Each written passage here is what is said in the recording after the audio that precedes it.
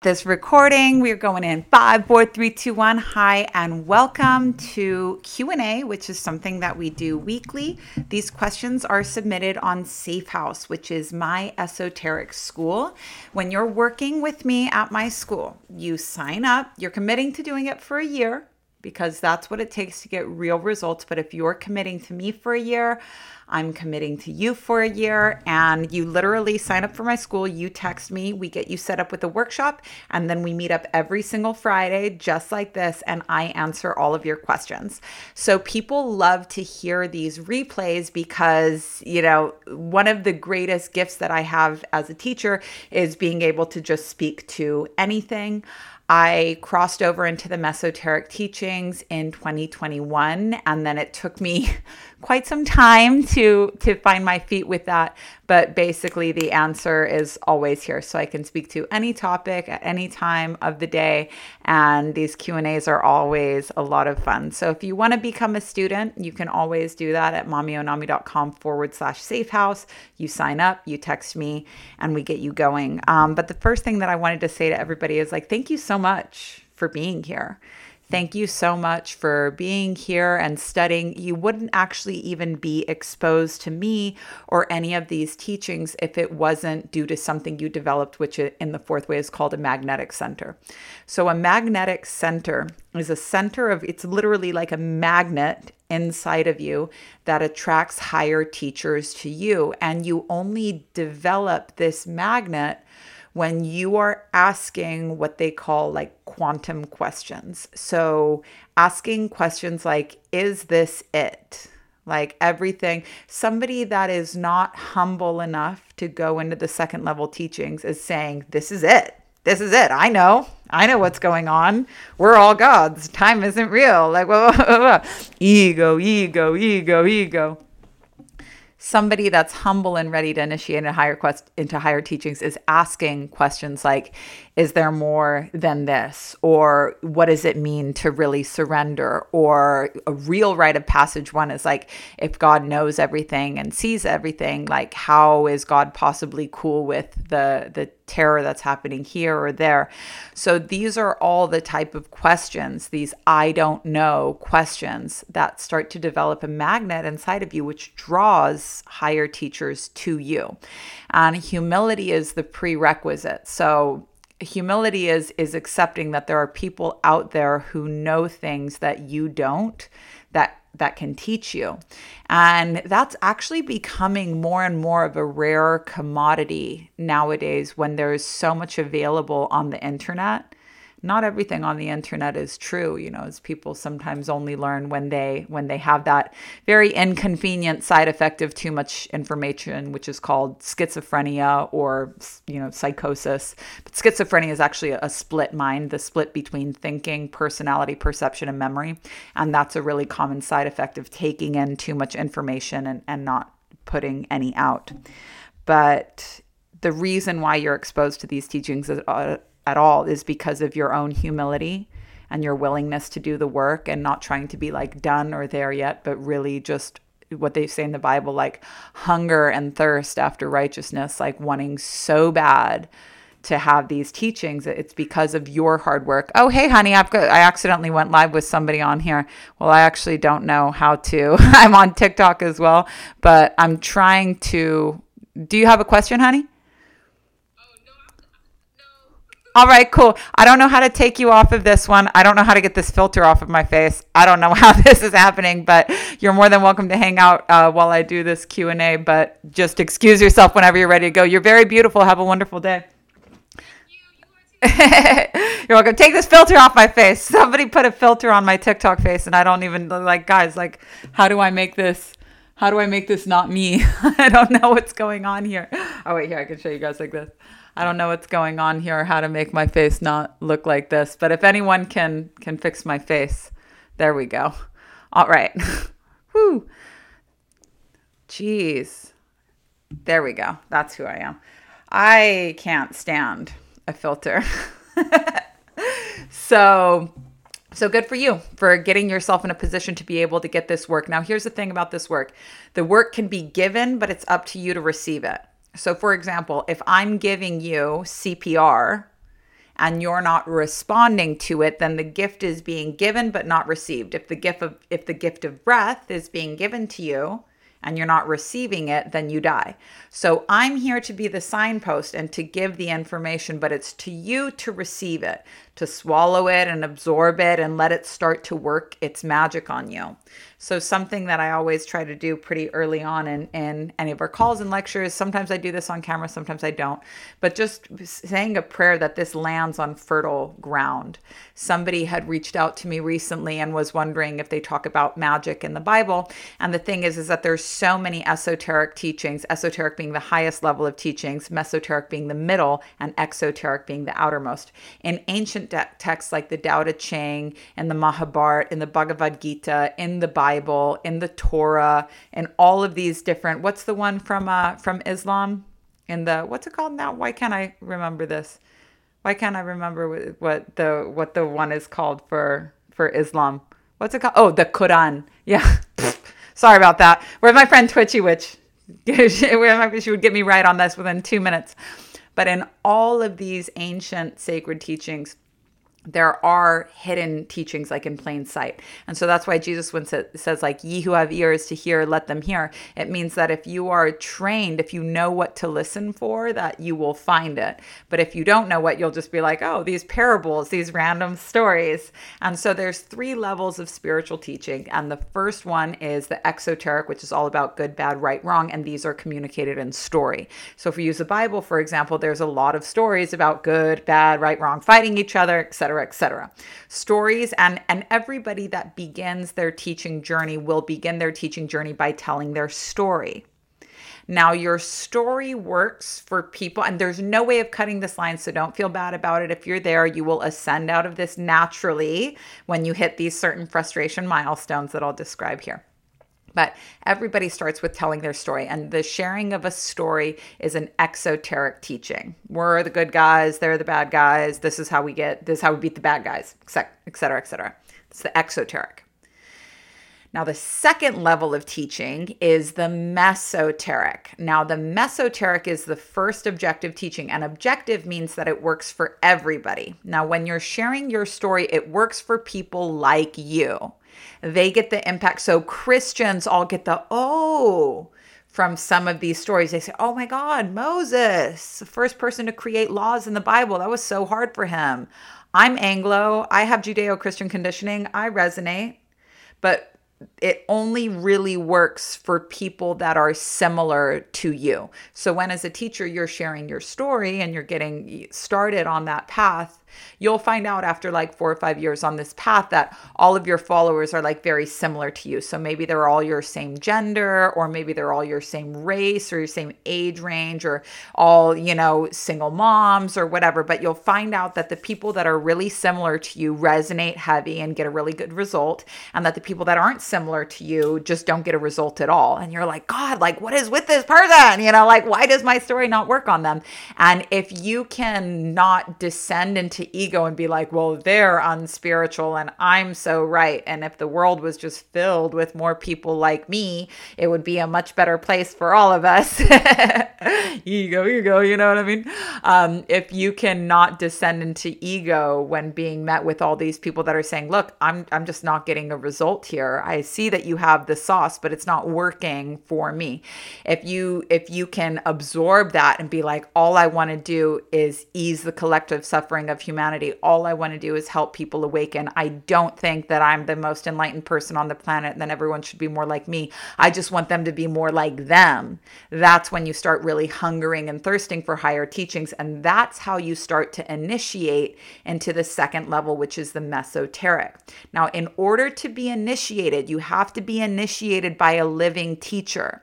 And the reason why you have to be initiated by a living teacher is because they have to work as a bridge for you for a while, translating higher teachings, which are told in myth and parable.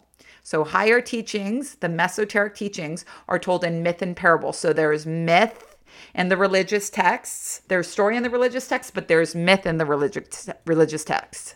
And the myth is all similar. Like, for example, the story of like Jesus dying and coming back to life, that's like Osiris and Isis. So the myths work for everybody, all religions, all walks of life. These stories are also told in parables. So we all know that there's parables in the Bible. Now, people who don't have ears to hear will hear the parables and be like, Jesus told this like story about 12 wise virgins and 12 foolish virgins, and like, you know, isn't that cool? Like, don't be a stupid virgin. And it's like, that's not what it means. But if you have the ears to hear it, you can unpack any of these parables and you'll find a truth which transcends all walks of life, all people forever. So in order to be initiated, you need to find a teacher that's living, because they basically have to take these myths and parables and open them up for you with story in contemporary language. So you have to hear it in a way that's relevant to where you are right now. And basically their job, and this is what I do, is you're constantly reaching for a teaching off that high shelf that would be kind of clunky and difficult to understand. For example, one of the parables of Jesus.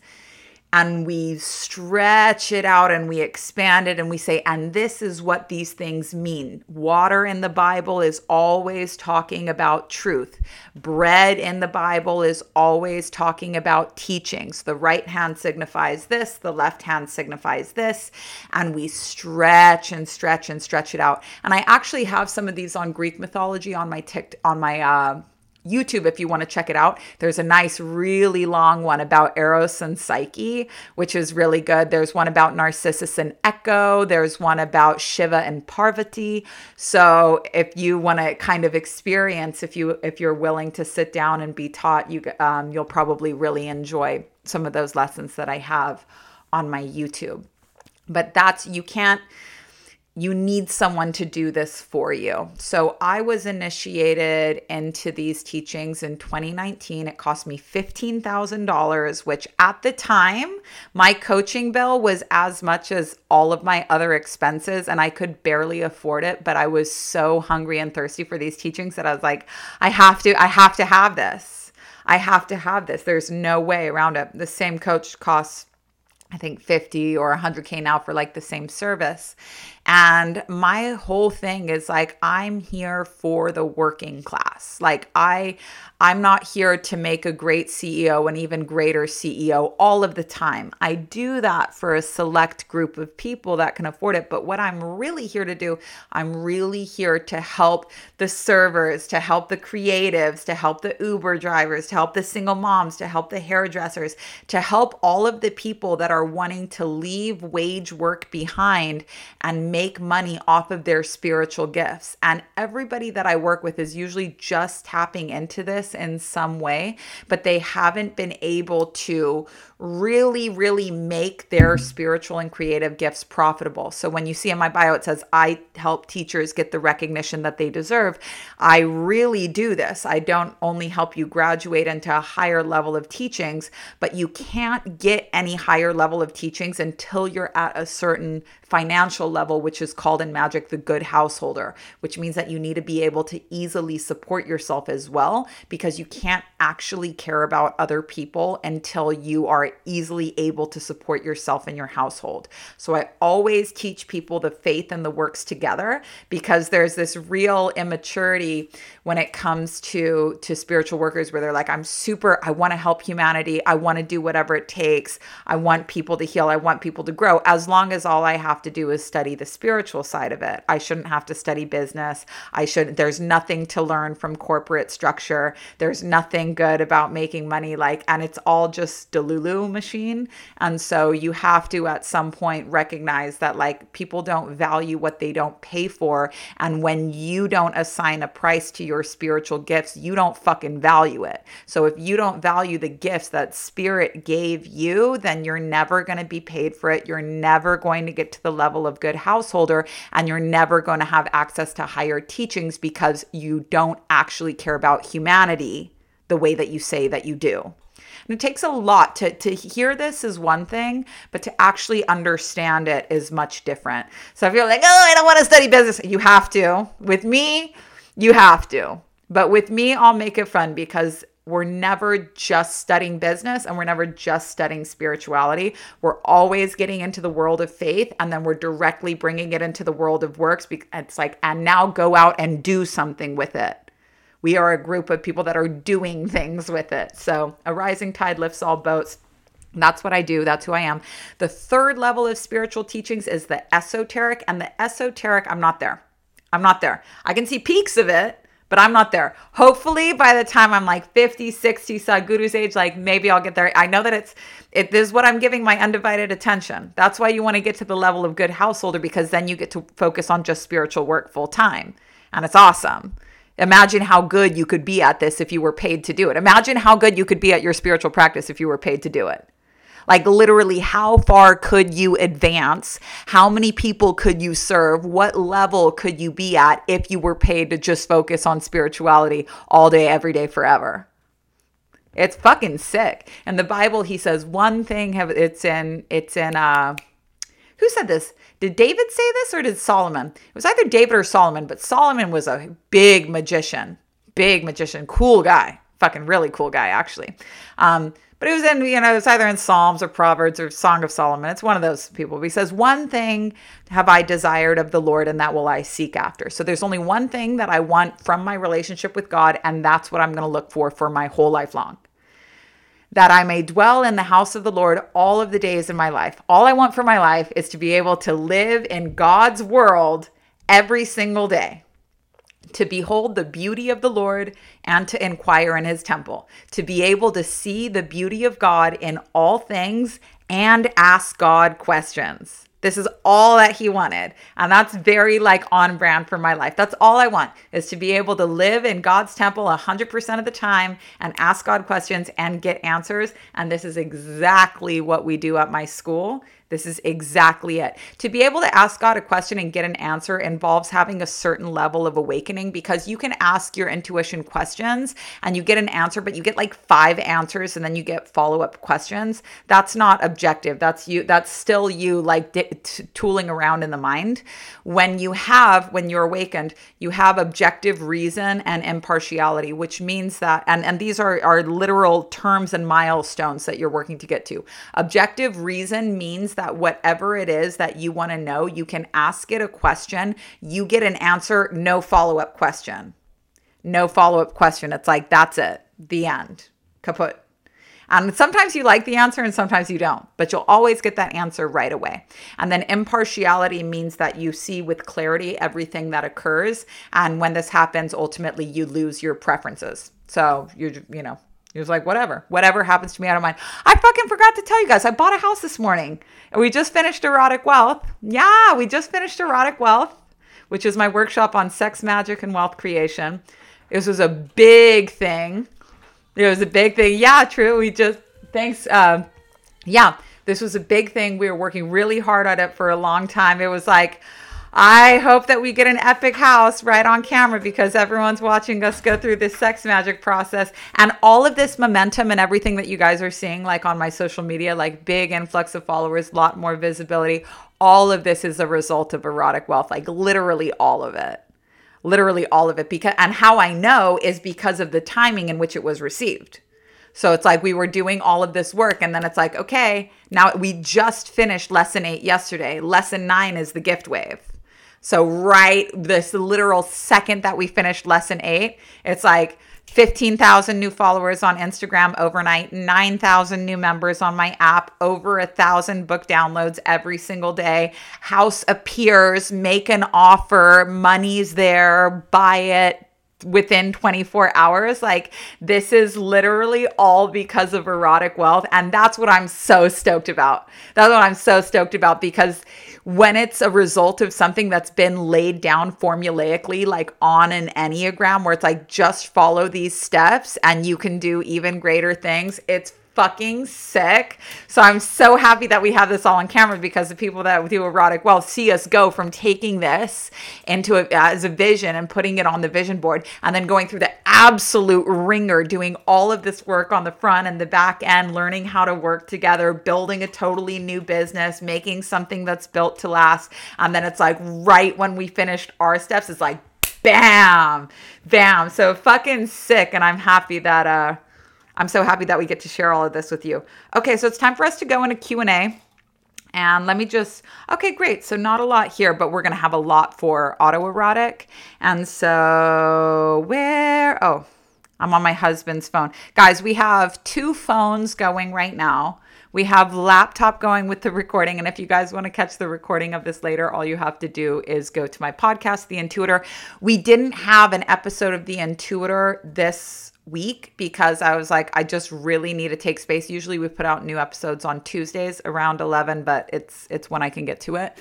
But we didn't have one this week because I was like, I have to take space. Like mentally, there's too much going on. It's a super nice day. I need a bike ride. And because of that bike ride, you have to have space to receive things. So because of that bike ride, all of these gifts started coming through. So a very well-timed bike ride. All right, where am I in questions here? I'm looking back at some of these other questions that we've answered. All right, cool. Oh, wait, I even answered those ones. Okay, great. Is that my honey right there? Oh, I love seeing. So something that I love about working with people over the course of the year is that I see you every Friday. So I always know at all times where you've been, where you are, and where you're going. No matter how many students I have, I always know where they've been, what workshop they did last, what workshop they're doing now, and what workshop they're going to be doing next. And not only that, every single one of my workshops is backed up onto an Enneagram. So they come to me and they say, I'm at lesson 4. I know exactly where they're at in a magical process. I know exactly why things are hard. I know exactly what they need. So having this like unified map that goes across every business, every product, every client is like always, there's never this like, oh, tell me your name again. Like, let me consult your chart. I always know who you are, where you've been, and where you're going. And that's like the main reason why I built an app, is because I'm like, I need to make sure that the work is being received. Like in the past and with other things, it's like, someone gives you the plate of food, but they're not, before you can give someone a spiritual system, you have to make sure they have a digestive system. Because if they get spiritual work that's too advanced for them and they can't digest it, it's not going to go down where they can work with it. It's going to go up, and it's going to give them some serious mental difficulty. When knowledge, which is receiving, exceeds understanding, which is digestion, it becomes imagination. And when you have too much imagination, this isn't like, oh, happy day, imagination, I'm feeling so imaginative, I'm Einstein. It's not that. Imagination is constantly giving you a hardest time. Anxiety is imagination. You're literally imagining outcomes that do not exist. And they're always the law of imagination, which is one of the 48 laws that governs you here on earth. And we'll make a reel about this later on today. But the law of imagination, how they summarize it, is that you never imagine yourself succeeding. Like, you literally never imagine yourself succeeding. So if you imagine that the house is on fire, you don't imagine yourself busting down the doors and saving everybody. You imagine that everyone you know dies in that fucking fire. And then you pick up every addiction that you've kicked in the past and publicly fail. And for generations, they talk about what a loser you are. And there's an unmarked gravestone and dying with the cats eating your face. Like, that's imagination. Imagination grabs you and just pulls you, and you have no control over it. And imagination and psychosis and schizophrenia and bipolar and all of these, and OCD and pure O and all of these other symptoms of having a mind that is bossing the body around could be alleviated and be prevented if somebody had a digestive system before they got the spiritual system. If they had some kind of system for taking in new information, filtering what's true for them versus what's not true for them, and digesting it down into work that could help other people. So there's never an inbox that's bigger than the outbox. It's constantly regenerating itself. It's constantly serving others. It goes learn, teach, repeat, learn, teach, repeat. But when someone doesn't have a digestive system and there's no way that they can ask the teacher questions or be like, hey, but how does this work for me? it all just stays in their head, and it literally creates schizophrenia. It literally creates psychosis. It's so uncomfortable. It's happened to me. I've seen it happen to so many people. So that's really what I'm trying to help. I'm like, look, it doesn't have to be chaos like this. We can just follow a map and we can follow the steps and it'll 100% work. But this doesn't have to be pain and chaos. This doesn't have to be fucking crazy. Like, we can work through this. Now, it's like, if imagination is bad, then what do we call positive imagination? We call it visualizing. And anybody that sat down to visualize can tell you that it's a lot harder to imagine the success of things than the failure of things. You know what I mean? It's a lot easier to imagine, because imagination will just tell you everything's ruined on its own. But to visualize something, it's like, you really feel it working up here. So that's how you know. All right. This is I have to be better about answering these faster because I do have quite a lot of questions that come up, but we have been talking here for a little minute. I just wanted to say so much hi to all of my new followers and everybody that's here. Okay. When I was doing OnlyFans, I had it, and just so you guys know, literally every single question that we ever answer is anonymous at all times.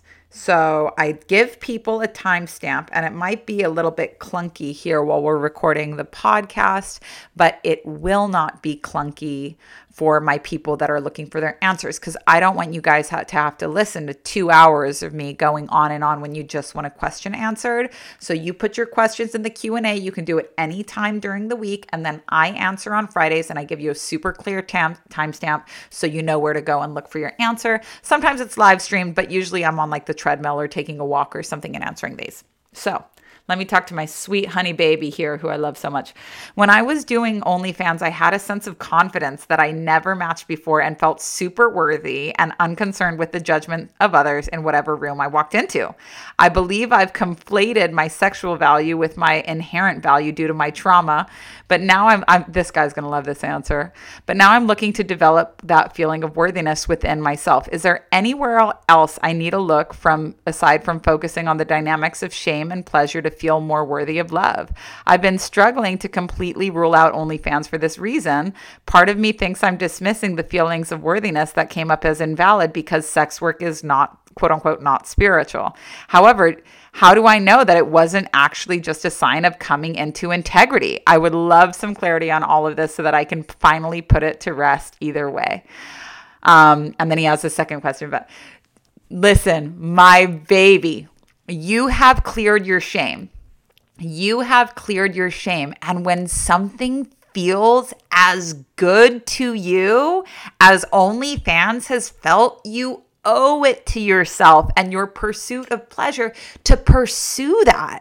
And this is such a hot topic because we've worked together before, so I know exactly what's going on here. Babe, go with OnlyFans, understanding that, pleasure is directly connected to your sex center, your sexual expression. You've got that exhibitionist kink. Like, this is all so for you, but it's shame that's blocking you.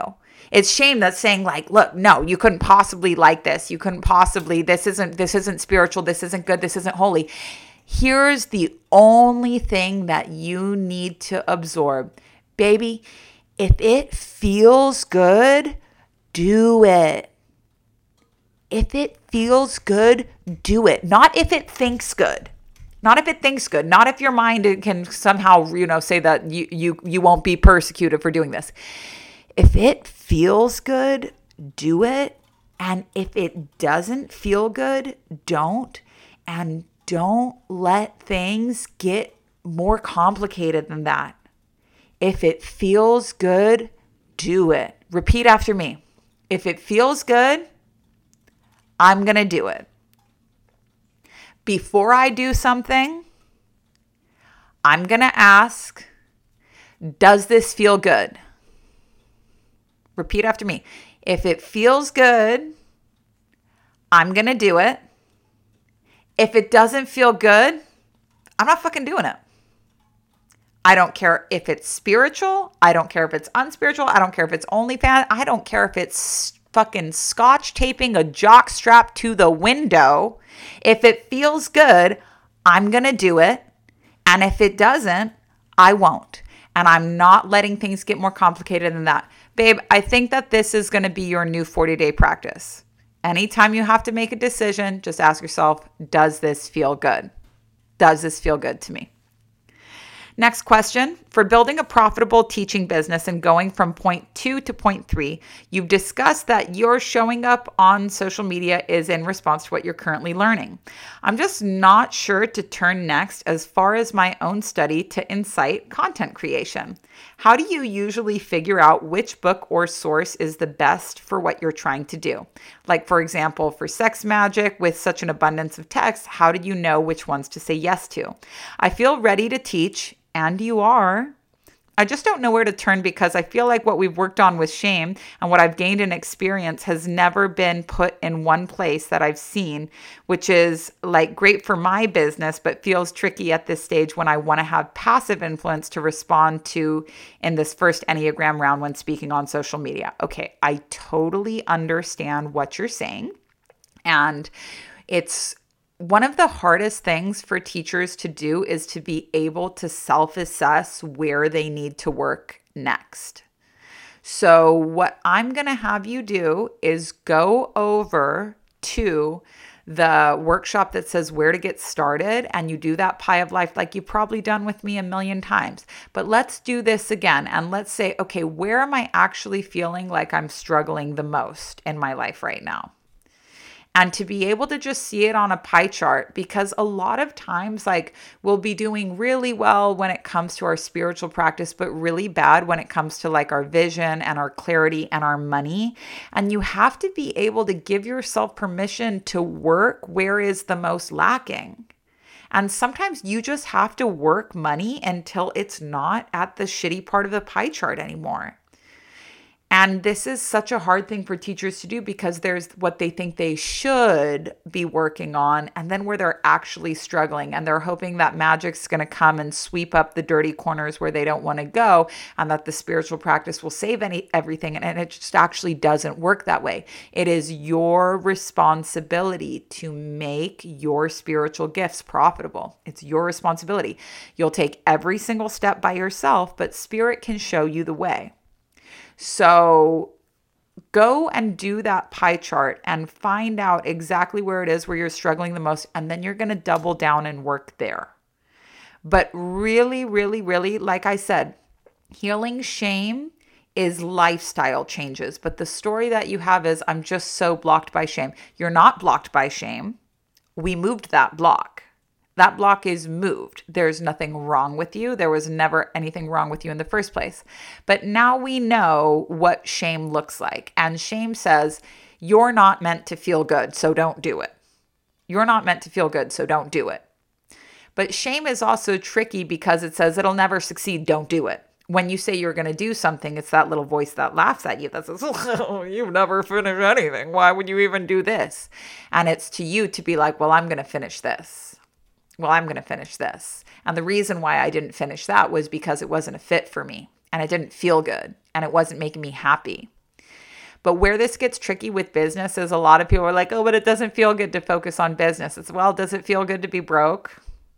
And what would you rather have? A lot of money and to be able to focus on spirituality full time, or no money and have to work for some douchebag to make things work out? So sometimes we have to focus on things we don't really want to focus on because this is what our life is calling out for. And when you actually really look at it on the pie chart and you say, wait, like I actually do very much want to focus on this because I want this part of my life to look better, then you can prioritize things accordingly. But when we never take stock of our lives and on that pie chart, which everybody has on the free version of my app, everybody has that. When you take stock of things like that, then you can say, this is where my life is really calling out for my attention. And so I'm going to put as many books, as many podcasts, as many workshops on this area of my life as possible. And feel free to come and share that with me, or you can even text it to me because you can even text that to me and I'll get you a quick response. But when it comes out, like, what book or source is the best for what I'm trying to do, like, I usually start with Google, and then one book will have recommendations for other books inside of it, and that's where I start. But for example, with the whole erotic wealth work, it started with a question I had for my coach, which she couldn't answer for me. I was like, why does sex suck for me? She says, I don't know, it sucks for me too, but I'm thinking about taking this Esther Perel course. So I took the Esther Perel course and I learned about this term called the erotic. And then from the erotic, I took that down and I studied with a teacher whose name is Lou Andreas Salome, who was one of the only females in Freud's, it was the woman that Freud chose to psychoanalyze his daughter, his like shining star, Anna Freud. And so she wrote a book called The Erotic, which was really hard to get through. I started with that, and that whole time I was like reading and studying on sex magic. Sex magic is where things got a lot trickier because it was ranging from neo-tantras being like, just hold the vision and masturbate to it, and to, you know, going the completely other way to like Gnostic sex magic where they're like, never ejaculate ever for the rest of your life. And then I kind of read everything in between there. And that particular sex magic research was such a mind. It was a really like hard time of my life because every single sex magic teacher, from the sacred to the profane, are just talking like with so much authority, like this is how it is, and they all disagree with each other. Like the one is like, if you do, you know, if you ejaculate one time, you're going to hell, and the other person's like, ejaculate all the time. You've got all the different branches of magic within there. The black magicians that are like, go for the taboo to the fullest extent of the law. The white magicians, which are like, be afraid of the taboo and never go there whatsoever. Red magic, which is like, don't say no to anything. Like, and they don't actually, because sex magic is gold magic, and you can't take gold magic and break it down. It's higher than these 3 levels of magic, but you've got these 3 levels of magic: the white, the black, and the red. You guys can learn all about this in the masterclass that came with your free book. If you signed up for my free book, I automatically made you an account on my app, so you can go there to get all of your bonuses. Just go to log in, put the email in that you used to sign up, and reset your password, and you'll be able to access all of your stuff on your free account there. It's no problem. But you can't have these lower magicians commenting on a level of magic that's higher for them. So that's why they're fighting so much, is because they're trying to say mine, mine, mine, mine, mine. And gold magic is its own thing. Gold magic is not something black magicians do. It's not something white magicians do. It's not something red magicians do. They can all talk about it and comment on it, but you have to be a gold magician to do gold magic. And I'm so honored that teaching, if it wasn't for the Enneagram to find some way to formulate all of this knowledge and be like, look, we're not just going to try all of these random practices and hope that it's going to work out. We're not going to take an ingredient for them, an ingredient from them.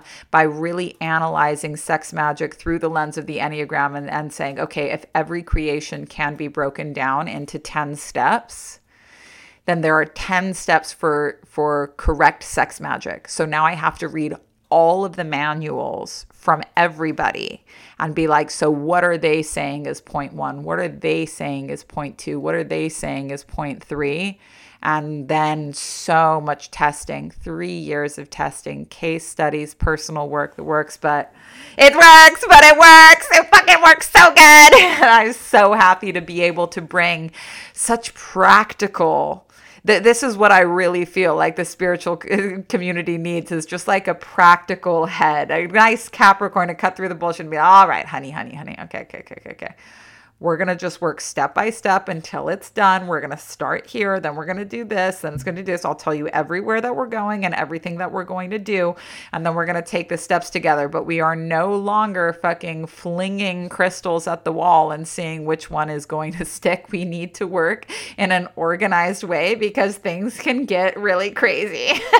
Things can get so crazy. This person says, everything you want in life is already there. You just have to connect to that vibration. Now, to say that is one thing, but to understand that is something really different. And it's true. Like, your beliefs create your reality, but your being attracts your life. And being is like a complete inside out. You have to kill the old self to be a new self. And then that new self attracts a new life. But if you feel like you've changed a lot and your circumstances haven't changed, then you haven't changed a lot. And that's just the bottom line. Someone is never too evolved for their circumstances. Someone is never too evolved for their circumstances. Like someone's never super advanced spiritually, but having like a dramatic and chaotic and crazy life. That's just never the thing. Like their surroundings are telling you how much they're actually practicing what it is that they're preaching. And it takes a lot to be transformed. Like people change the same way, if I cut my hair, I would change, and I might even have a new personality that comes with a shorter hair. It's like, oh, I feel so much crazier. Yeah. But to actually be transformed, to become a different person inside and out, and not just be rearranging your personality based on your preferences, like that's a hard thing to do. But when you do it, and that's what we do in erotic and autoerotic wealth. Erotic is for couples and autoerotic is for singles. That's really what we do. The fucking tricky thing about erotic wealth, though, is that if one partner transforms and the other doesn't, like once you start doing the magical process together, you have to finish it together. So if one partner starts ascending and the other one isn't because they're lazy or stuck or not being completely honest, like if you don't bend, you will be broken, but we are going to meet the agreed upon outcome. I'm not going to be the one to break you, but if you committed and you said that you're doing this and you're doing this magical process, like you're going to fucking do it. You might not like it, but you're going to fucking do it. So I love that. Results guaranteed, baby, but results guaranteed if you do the damn work. So that's gonna be what that is. Okay, let's go back to Q&A here. Almost done on this one, and then we'll be over into autoerotic, which takes a little bit more time. Hui. Okay. Advice on self-publishing. Yes, honey, I'm building a publishing company. I've had a couple calls with publishers and I very much dislike their offers. No rapport built whatsoever. And then they ask me for a payment. Hell no.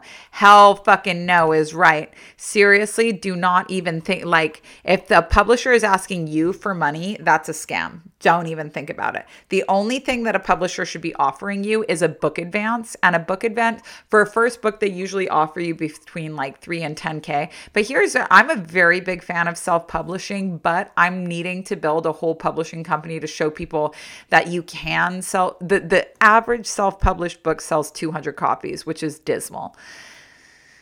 There are so many advantages to self-publishing, but if you're self-publishing, you have to see yourself as a publisher. You have to be as on your shit as a publisher would be. You have to be your agent. You have to be your marketing director. You have to be your PR. You have to be your launch manager. You need to develop all of these skills. But here's the options. You will be so fucking ripped off by a publishing company. And when they're offering you deals, it's because they see that you already have an audience that they would like, that will already buy your book.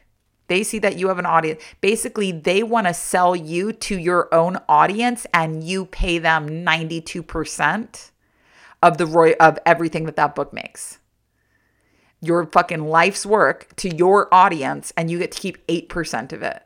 After you pay back the book advance. 15% of those royalties are going to go to your literary agent. If you're working with publishers directly, you don't have an agent. But I think that this industry is dying and dying fast. And I will have my first range of, I've published 5 books on my own, but it was in response to people really needing them. So I didn't launch them or anything. I'm like, you want it? I made it, the end. It wasn't like, I'm going to write this book and this has to be, I was just filling orders. So art that's made out of necessity is always a success. That's a law of life. Art made out of necessity is a success. So all of the books that I made so far, that's my art form. All of that has been successful so far.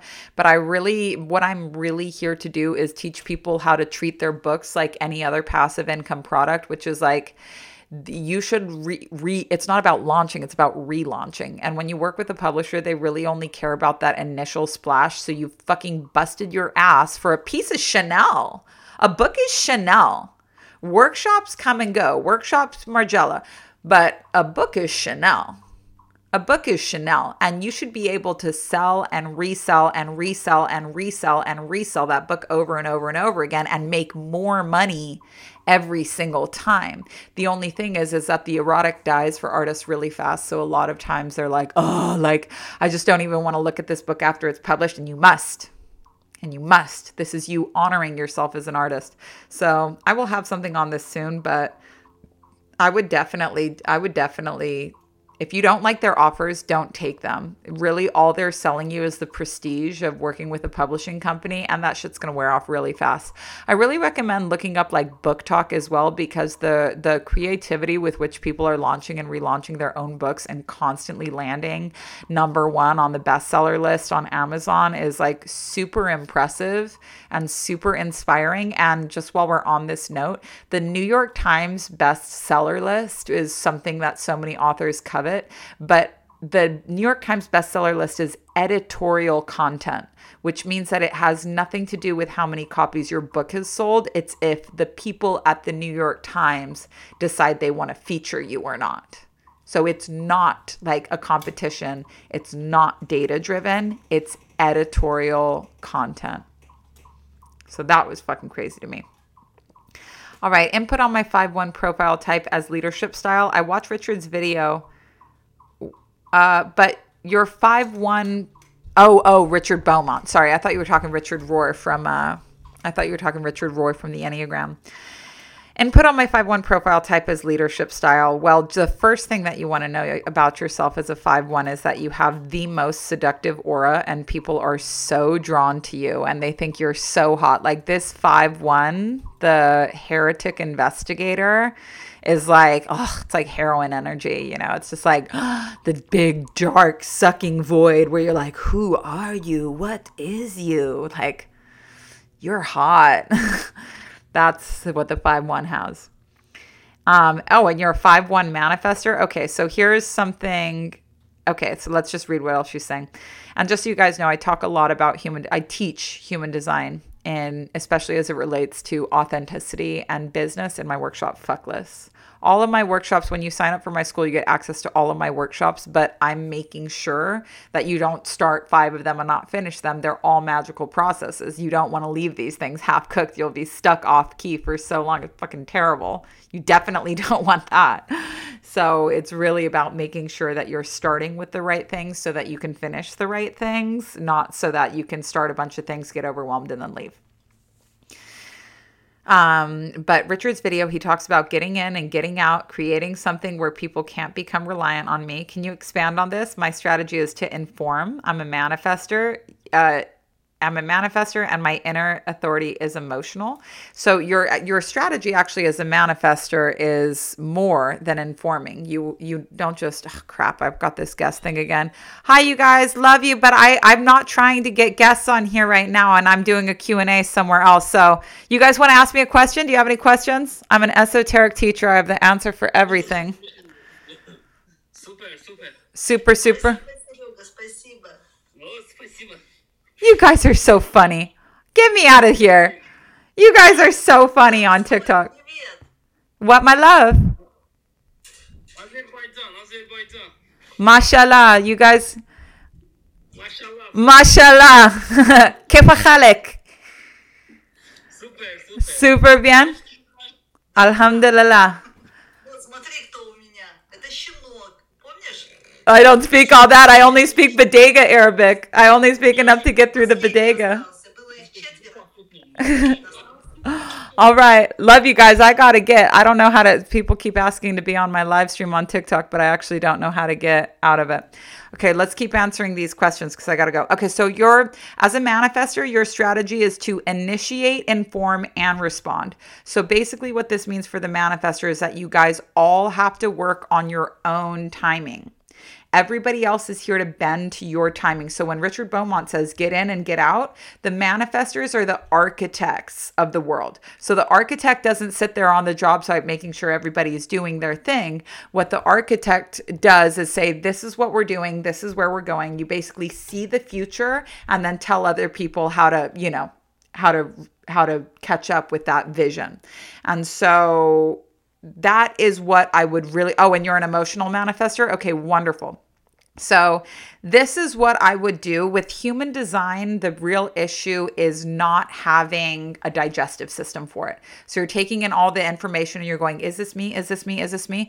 In Fuckless, where we teach human design, we're really adamant about just focusing on one piece at a time. So for you, just focus on what it means to be a manifester. And the bottom line with being a manifester is whatever anybody else's feelings about you are irrelevant. Anybody else's opinions of you are irrelevant.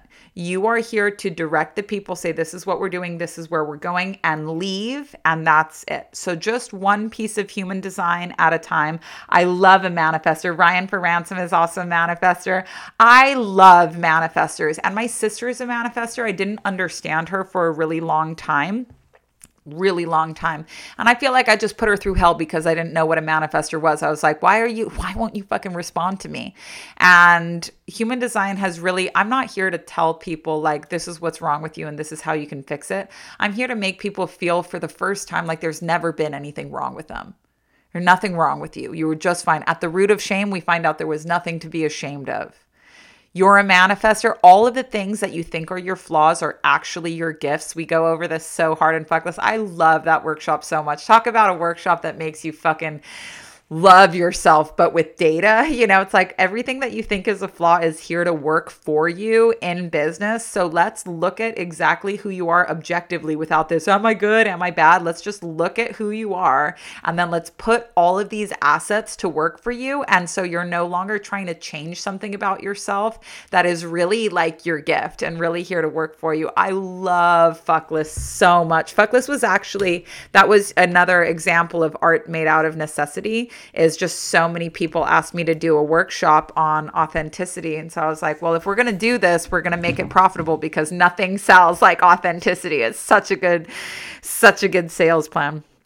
All right, next question. Are there any types of loans that you're aware of for coaching or coaching services? Listen, this is my criteria always for finding a coach is like, can you afford it? Your coaching fee should not be more than 10% of your annual income. So if it's a lump coaching fee, let's say it's, 20 grand, then this should not be more than 50% of your annual income. If it's a monthly payment, I'm sorry, not 50, 10. I was getting a call. If your coaching fee is $2,000 a month, then your income should be $20,000 a month. But you can coaches charge what they charge because they can help people that can afford it. And the problems that you're dealing with, when you're the type of person that can afford 120K on coaching and something like that are super different than somebody that's just getting started. So a more expensive coach isn't going to do a better service for you. Just because they're expensive. Like if you need a coach, get one that you can afford, and knowing you will save yourself a lot of debt and a lot of difficulty is just knowing when you can't afford a coach. If you have the money and you can do it, and I've paid well over 10% many a time with no regrets. If you have the money there and you're committed to doing it, do it, spend the money, don't look back, but you're not going to get the best return on it if you can't afford it. So if you're going to take out a loan or do some type of investment, do it in your business, but don't do it on a coach. And that's why I just said in the email I sent out about the Enneagram just recently is like, so much of what people hire a coach for is getting the vision. And if you know how the Enneagram works, you can execute on the vision, and then you can take that money that you would be spending on an architect and use it instead on building tools. So you'll have to pay an architect a lot of money to help you take your dream and make it an executable vision. But if you know how to do that yourself, because you know how the Enneagram works, because you've took my course, because no one else teaches this, if you know how to do this, then you don't have to pay architects anymore. You can just invest those resources in tools. And some of the tools that I'm learning right now that are actually having such a big impact on my business, like right away, are the tools of SEO, are the tools, it's like SEO. And marketing funnels. These are two things that I'm investing a lot of time and energy into studying right now that are really, I really like how this is working out for me so far. What's the most effective way to shut down or redirect people when they tell me my voice is too loud or other uninvited opinions in general? And how do I address the inconsistency due to agreeing with them in the past, which was a lie because I was addicted to people pleasing? You are going to love the workshop fuck list. I don't know if you're, I think that maybe I need to see what workshop are you working on right now is what I want to know. I think you're in autoerotic. I think you're in autoerotic, but reach out to me because I want to know what workshop you're working on right now. Because if you have time to do fuck lists, these are all fuck list things, but I don't want you to have too much going on at once. Most effective way to shut down or redirect people when they tell you my voice is too loud? Yeah, this is who you are. This is who you are. Talk louder. If they say your voice is too loud, go, what? Not everybody is here to work a crowd. If you have a loud voice, you're obviously here to work a crowd. So it's my style, man. It's my fucking style. And how do you address the inconsistency due to agreeing with them in the past? It's never too late to raise your standards. And all you have to do is saying, I'd like to be treated like this now. I'd like to be called this now. I'm not doing that anymore. And anybody that says that their personal preferences need to come in front of yours doesn't fucking care about you. And somebody that you love would never tell you that your voice is too loud. They might tell you like, okay, like a little bit, like my husband would say to me. But ultimately, they don't have a fucking problem with how you talk. I used to think that I talk too much. I talk all day, every day. My husband is a dead sea, meaning the water goes in and it doesn't come out. And I'm a babbling brook. So we are a great combination for each other. Hey, mommy, I wanted to ask your opinion on the sliding scale. I see businesses that use this and I don't know how I feel about them. Yeah, I think that it's very important to have clear pricing. And I also think that it's very important to not contribute to this narrative that like certain demographics could only do it with the nice white person's help. You know, like people don't want, I know what it's like to be someone that was so pitied by humanity that people were like, I need to give you charity. And this is something that I could hide about myself because I was white. People only knew as much, you know, but when we're saying like, for example, like, okay, all Black people have struggled in the past and we need to help them so that they can have a fair shot. And that's not something that they can hide if they want to. It's so shitty. I don't want your fucking pity. I mean, I can't speak. I'm not Black, so I can't speak for the Black community, nor will I ever try, or any other demographic. But what I will tell you is that I did this when I first moved to New Mexico and I was living close to the res. And I was like, yeah, we have to help them. The conditions on the res are so bad. This is so bad. And then I started really following Welfare Culture, who do so much work, and they're Native, and they do so much work on the reservation. And that really fucking gave me a 180. They don't want your fucking pity. They don't want your fucking help. They're doing great. There's a lot of wonderful things to focus on. And all of this, it's just your own savior complex, you know, like I want to help these people because they couldn't do it without my help. Stop fucking fashing yourself, you know, like this is not, no. And I think that it's the only place I would say to have wiggle room on this is if somebody is in a different currency than you, and it would just be a really difficult mountain for them to climb. And how I navigate, like how much, you know, if somebody, it's like people will say, okay, well, in Australian dollars, this would be 3,000 and not 2,000. So, you know, could I get it in 2,000 Australian dollars? And when stuff like that happens, I just ask them how much a Heineken is in their city or in where they are. Because a Heineken is a really good unit. It's just I learned this from working in a bar so long ago, but a Heineken, however much a Heineken will tell you like how the economy is doing. So they're like, can you please make a $3,000 product, a $2,000 product to correspond to AUD? Well, I'm like, well, how much is a Heineken? And they're like, well, Heineken's $9. I say, you guys are fucking fine. If you're paying $9 for a Heineken, then you can pay 3,000 Australian dollars for my workshop.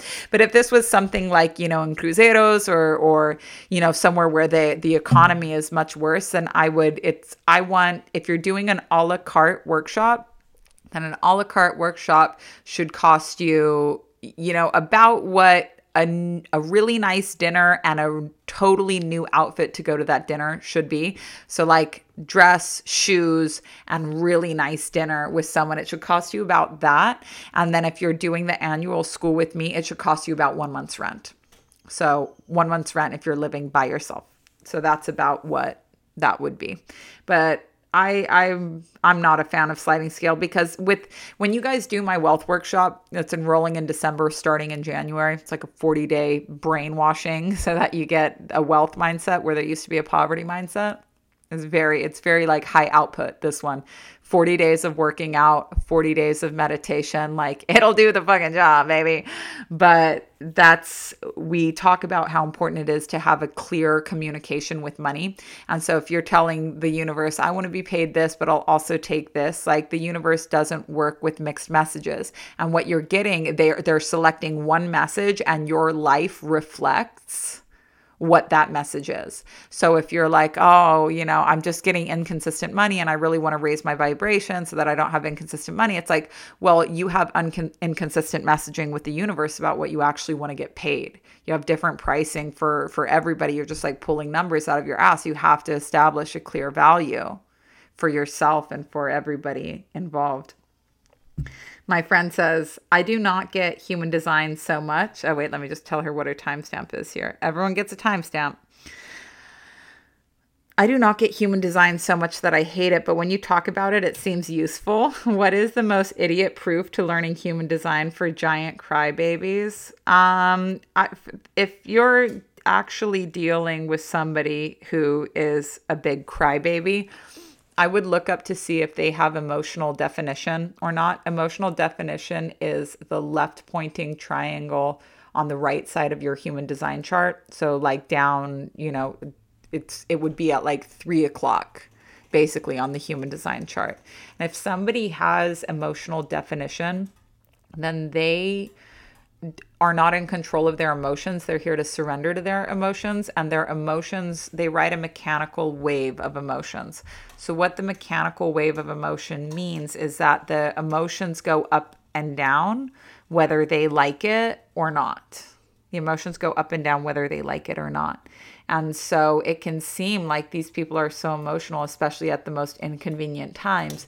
And if you do not have emotional definition and they do, and you're within 9 feet of them when they're going through it emotionally, you not only feel their emotions as if it's happening to you, but you also feel fear because you are feeling something that doesn't belong to you. So you go into fight or flight really, really fast because you're feeling an emotion that's not yours and you don't understand why it's happening to you. You're like, am I fucking crazy? Like, what's going on here?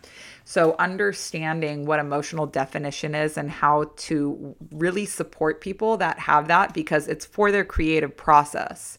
And it's one of the best. There's nothing more beautiful than somebody that really understands what it means to be emotionally defined and to feel things so purely and deeply. These are like the best artists in the whole world. But also for you as someone that's open, emotional, and I'm not looking at your chart, so I don't know if this is you. I'm just saying, look for that on the chart. If it's colored in, they have that definition. If it's empty, they do not.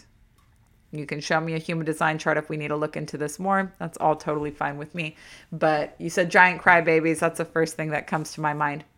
If you are open emotional and you love somebody that has that emotional definition, then it's literally such good practice for you to learn how to not identify with someone else's emotions, to be able to see someone really going through it emotionally and not identify with that, not go, oh, I have to fix this, or we have to fix this, or this has to stop, or this has to, what do you know, like, learning how to deal with it in a way that's more elegant than sending them off to their own space or giving them whatever they want to shut it up is really the art of parenting children with emotional definition, loving people with emotional definition, or honoring your own emotional definition. So nothing is easier to bear than the suffering of others, but it can be very tricky when you're literally feeling as if it's happening to you. I know that if I didn't know about this particular facet of human design, like, because my daughter could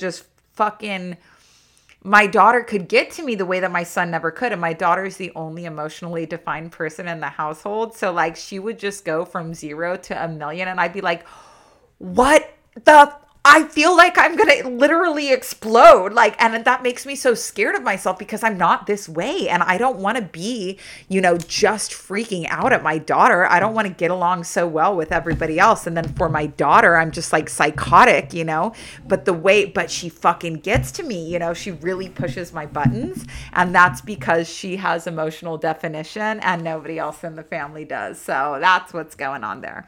All right, we have Q&A over to autoerotic. I might take a break. Ooh, we got a lot of questions in here today.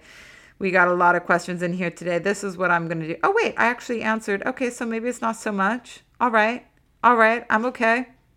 I was like, whoa, let me just close this window and we'll do these autoerotic ones as efficiently as we can.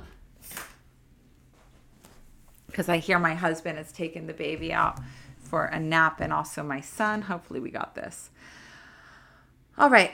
Let me just give my queen a timestamp here. Let's see. 1:04. There you are, my queen. Just rewatching the first videos to make sure I didn't miss any more critical bits. I'm loving hearing the party about insisting again. And I'm inspired to ask, about inspiration again. Do you recommend any books on this inspired working idea? I'd love to immerse more into this idea. What I would recommend is old Wayne Dyer lectures, because he is who put me onto that. Wayne Dyer PBS special, Change Your Thoughts, Change Your Life, I want to say. He's amazing. I love him. He's like the dad that I wish that I had. Point 6 is always the one that gets me more than point 3. I get it. The deep loneliness is set in. I get it. Still figuring out the right path through my point 6 crashes. Do you have any insight for me regarding this particular point 6, autoerotic? I'm conflicted if I need to allow myself more time with the people I love or if I need to find the space within myself. And then she says, scratch that, I've figured it out. Use your deity. Pray to your deity like crazy. Pray to your deity over and over and over again, like just nonstop crazy, because the words, and I know that you figured it out, but the words that come through when you give yourself permission to vocalize these things are really, it'll tell you so much more about what you're going through than anyone else could. Hi, Mommy. Realize that the voice that says I can't teach because I don't know enough is probably also related to the block that I don't really have a story to tell about myself. Both are throat chakra blocks. Love the new name, by the way, honey. Both are throat chakra blocks. I've decided to start working Wheels Reinvented to flush the whole system. Since I'm at 0.5 right now in autoerotic lesson 6, I'm doing the work to prepare my offering. Is this a good time to allow myself some space to go through Wheels without losing my stride? I would tell you if I thought it was, but I do not think that you want to go into the wheel sauce right now. Like literally not at all. Not 0.5, 0.6 where things are getting so tricky. Here's what you can do. Go in and listen to just the Anahata lecture. You'll listen to it again when you're coming all the way through, but just go in and listen to the Anahata lecture. And for this one, I'm going to encourage you, actually, don't worry about working it out of order or anything like that. You're fine.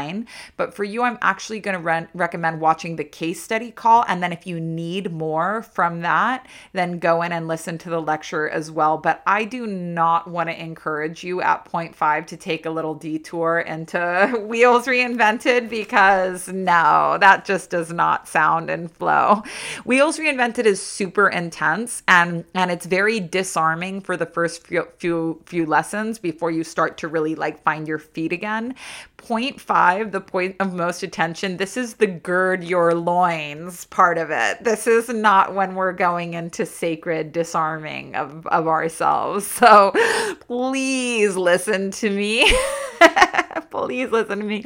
Don't go diving in the shame work right now. We will make space for that later. But thank you literally so much for asking. Thank you. So this is like why we have this app, why we have these homework checks, why, and for the most part, like people change their names on here.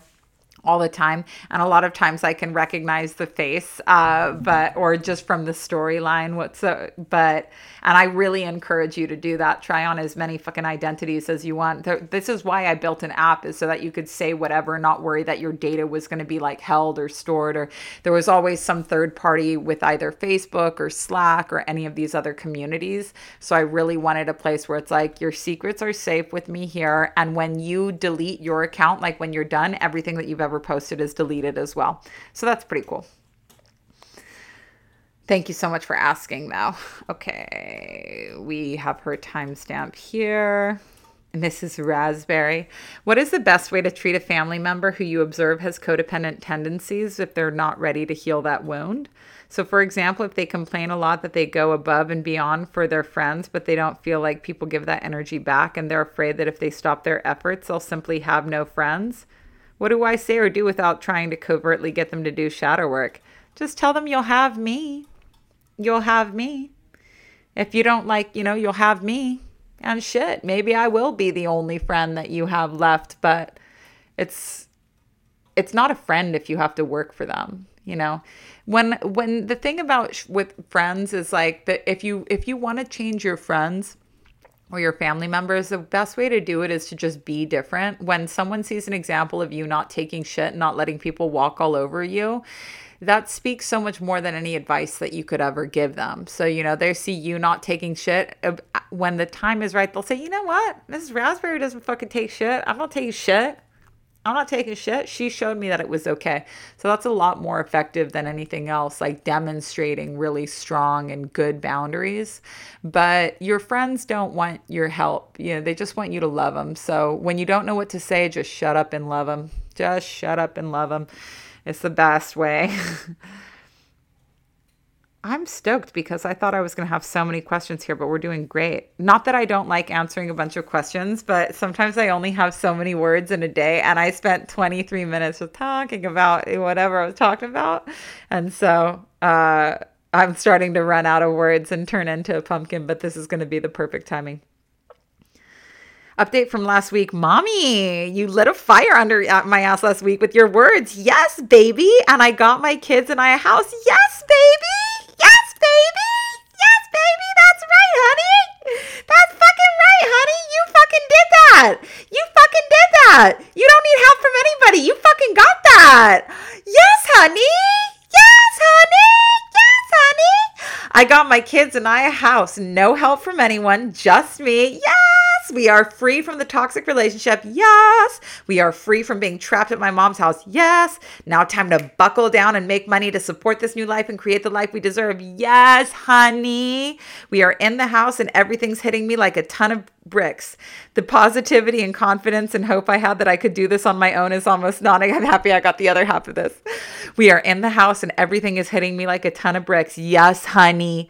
The positivity and the confidence and hope I had that I could do this on my own is almost non-existent, and I am spiraling into panic. I don't know if this was the right decision. Honey, it's gonna be okay. This is my first. You got this. And this, you never know that you are crossing into new territory if fear doesn't come up and says, hey, you can't do this. You can do this. You've got this. Is it going to be hard? Yeah, 100%. I would count up every single dollar that you have. How much credit do you have on credit lines? Are you willing to go into debt a little bit to make things profitable? Whatever, but count every single dollar that you have. Start counting every single dollar every single day and watch it grow. Calculate everything up, whatever you need to do, but you can do this. The only thing is that I'm going to tell you is do not wait until you're in the red zone for a miracle. Don't wait until you're in the red zone for a miracle and be like, ooh. Get the miracle now. Don't let things go into the red zone before it's time to start taking action. And, maybe you need to get a part-time job. Maybe you need to hustle your fucking face off on social media. But I do want to point this, I don't know why this is coming through, but one of the easiest scale businesses too that you can do with kids if you ever need to make quick money is cleaning houses. Especially if you have kids and you can just bring them with you and be like, okay, fucking sit and watch TV while we're doing this. And and you're just listening to podcasts the whole time and cleaning the shit out of places, like you can always, it's super easy to scale these businesses up, and it's super easy to get quick work doing something like that. I'm sure that hearing this might sound really discouraging, but my prompt on this is just write down 50 ways that you could make quick cash if you needed to. I don't care if it's selling your panties on the internet, like whatever, but just write down 50 ways that you could make quick cash and have that. Just having that list, you'll be like, okay, I'm okay. If I ever feel like I'm getting into the red zone, I can just grind it out in this area and this area. Take the pressure off of the business that I'm building, because you are building a profitable business, but it's going to build, and you need to be able to plant the seeds and water it and let it grow. You can't do that if you're like freaking out about how to make ends meet. And just know that, if you're in a serious bind, just reach out to us via email. We will definitely work with, if you need to pause your subscription, we'll keep you your classes and everything like that, but we can always pause your subscription until you can resume a payment again. We don't do this for very long term, and we don't do it for many people, but we're so reasonable when it comes to, we care more about you completing the magical process than getting paid. So reach out to us with a payment solution.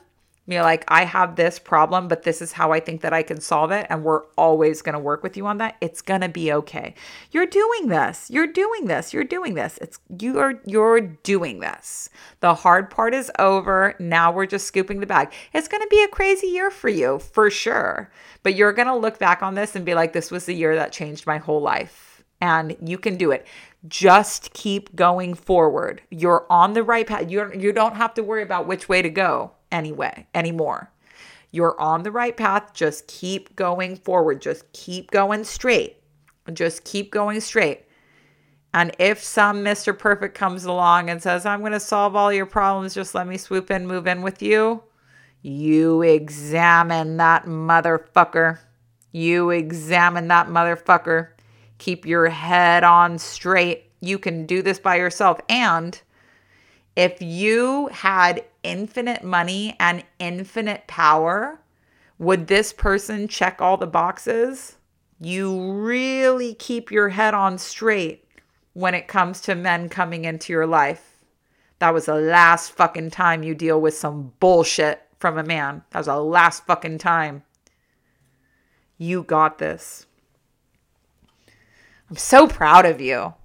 I'm so proud of you. Look at the life you're creating for your kids. And it doesn't have to be smooth the whole way, but you're doing it. You're doing it. And they look up to you so much for that. And you're teaching them, like, what you're teaching your kids about how, like, look, we will fall flat on our face, but we will always find our feet. And it's okay to fall flat on your face. And it's okay to ask people for help, because when you ask for help and you really buckle down and you say, but I'm going to find a way through this, you will always find your feet.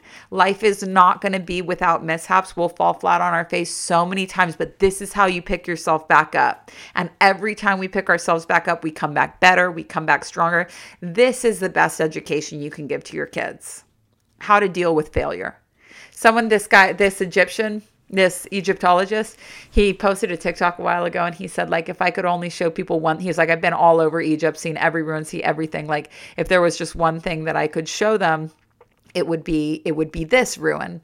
And the ruin, this is going to make me cry, but the ruin that he was showing is a pyramid that's like a few miles away from, pretty close to the big pyramids, but it was a pyramid that they started building that they had to abandon now, because they would spend all of this time working on these foundations, or I don't know. I don't know how they do it. It looked like they were building some kind of a huge monolith. But sometimes if you got the math just a little bit wrong, a huge crack would appear in it. And no matter how much work you had put into it, you just had to abandon it.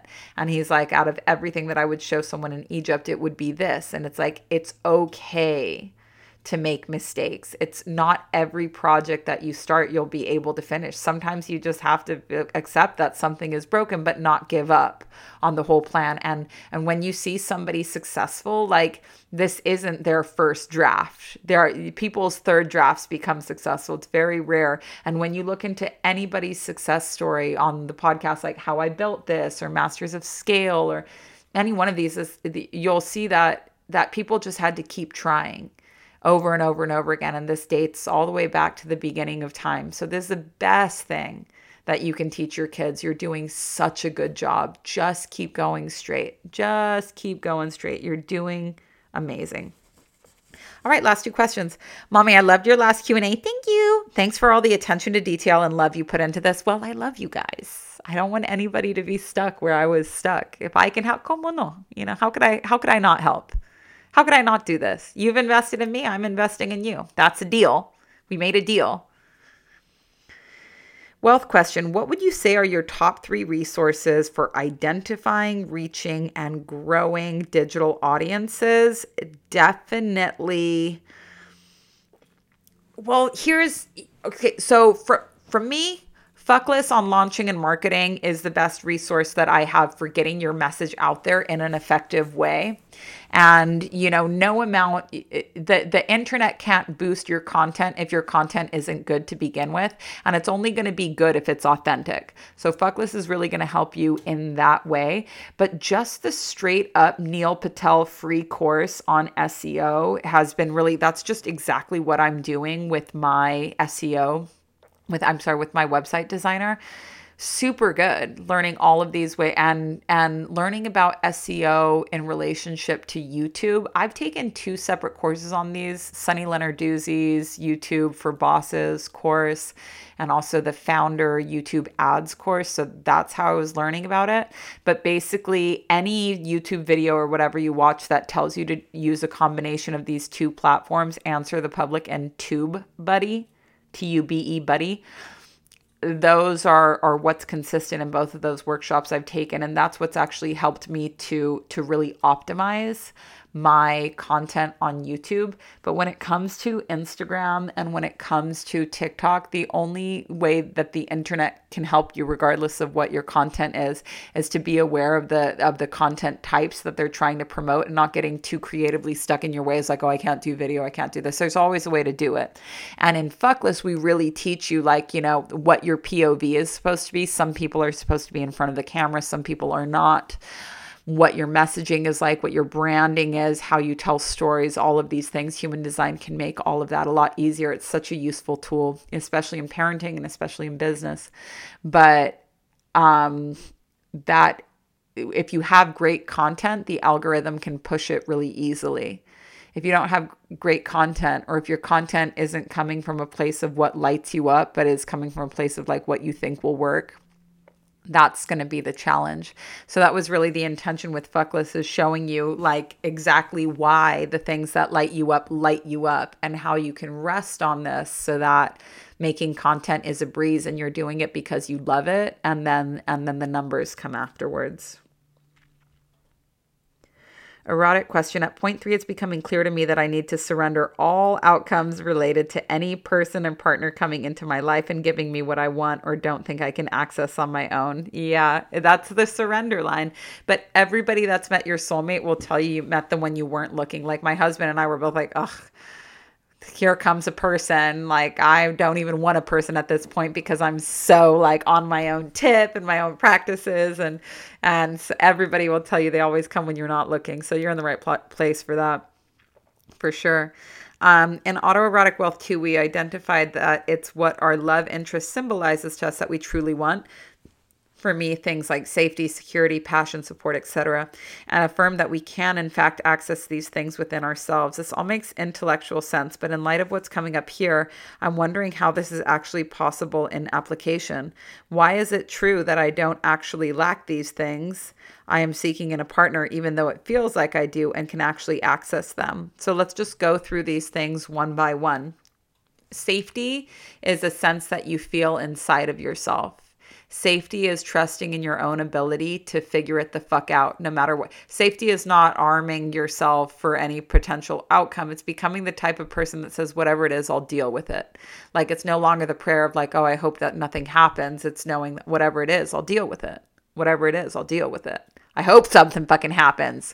I forget the song. It's this trap song that I love, but he's He says something like, I'm in the club now, I don't need security. He's talking about like how he doesn't need security in the club. And he keeps saying in the song, like, bitch, I wish you would come. Like, I fucking hope you show up. I'll shoot you to death. Like, and that attitude, that having that's what like safety is not like, gee, I hope that nothing happens. I hope something fucking does happen.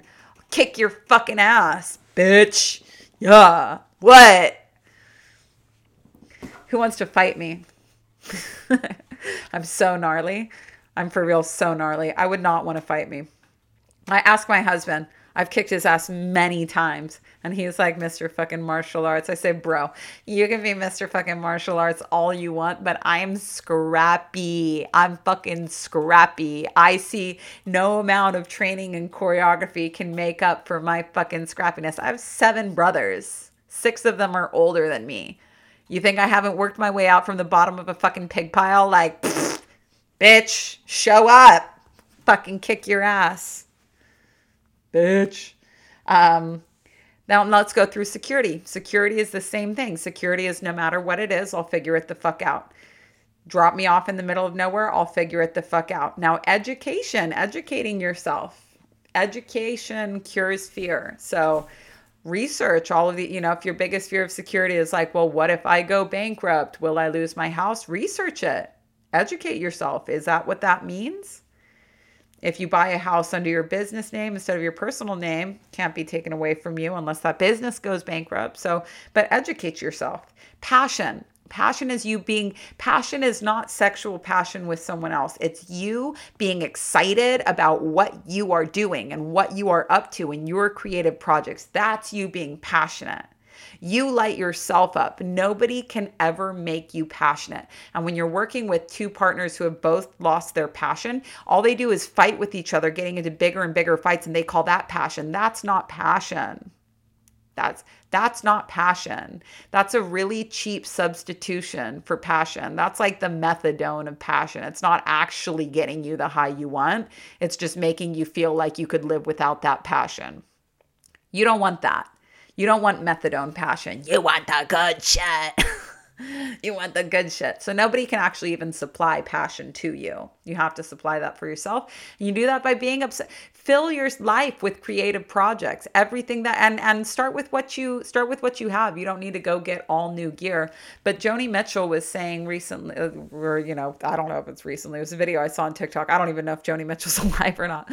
But Joni Mitchell was saying that one of the reasons why she never ran out of songs to write, and I've never heard a Joni Mitchell song, so don't feel like you got to be an expert on this, because I'm not. I just saw this video on my TikTok.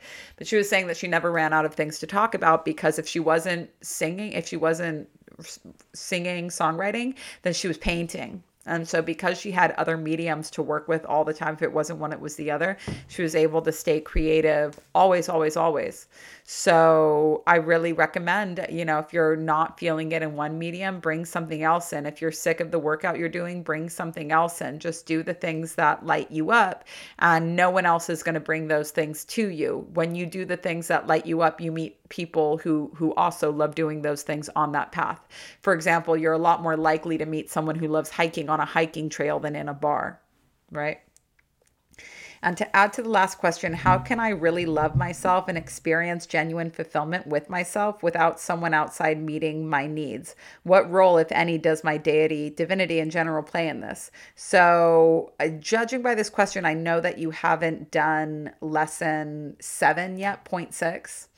But that's why when we do sex magic, we spend all of this time getting to know the deity, and then we really bring it in, and then we start to merge the worlds to where we're not just seeing ourself and our life, but we're seeing ourself as the deity, and their world and our world start to get closer. And remember, all magic happens in the mind, but you start seeing some wild shit.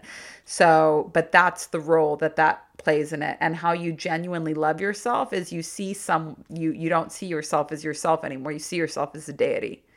You see yourself as the deity that's chosen you as a vessel to do their great work through.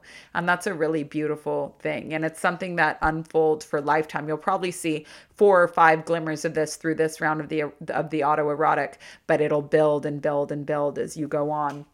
in life, and it's a taste like no other. Something else I really recommend if you're having a hard time loving yourself, something that can help you to see more of yourself than just what you see in the mirror, are past life readings. And all mediums are not created equal. Geez, I was all excited to find the medium list from Lilydale because I was like, oh man, if it's a town of all mediums and in order to live there you have to pass these like psychic tests, I was like, any medium from Lilydale is going to be amazing. Bro, this was the fucking worst medium reading I'd ever had. This lady was way off, like, I mean, out in the fucking boonies. And I should have, if I had better boundaries, I would have just been like, honey, I don't know what the fuck you're talking about here. Like, this is the worst medium reading I've ever been on. But I didn't want to do that to someone else's like spiritual gift. So I just sat and let her fucking come all over me, basically, talking on and on about all of these things, people she was seeing around me that she, you know, she's like, your grandmother is here. She was a very full figured woman that was confined to a wheelchair. I said, no, not at all. She's like, I see this man, like literally like the most vague prompts ever, getting things outright wrong and then just like turning it around. She's like, I see this beautiful man. He's about 30. He died from a lung issue. I said, no, he died from a heroin overdose. She's like, yes, a heroin overdose. He's got beautiful dark hair and beautiful blue eyes. I said, yeah, he had brown eyes. Yes, he has brown eyes. Like shit like that. I was like, this is Bobo.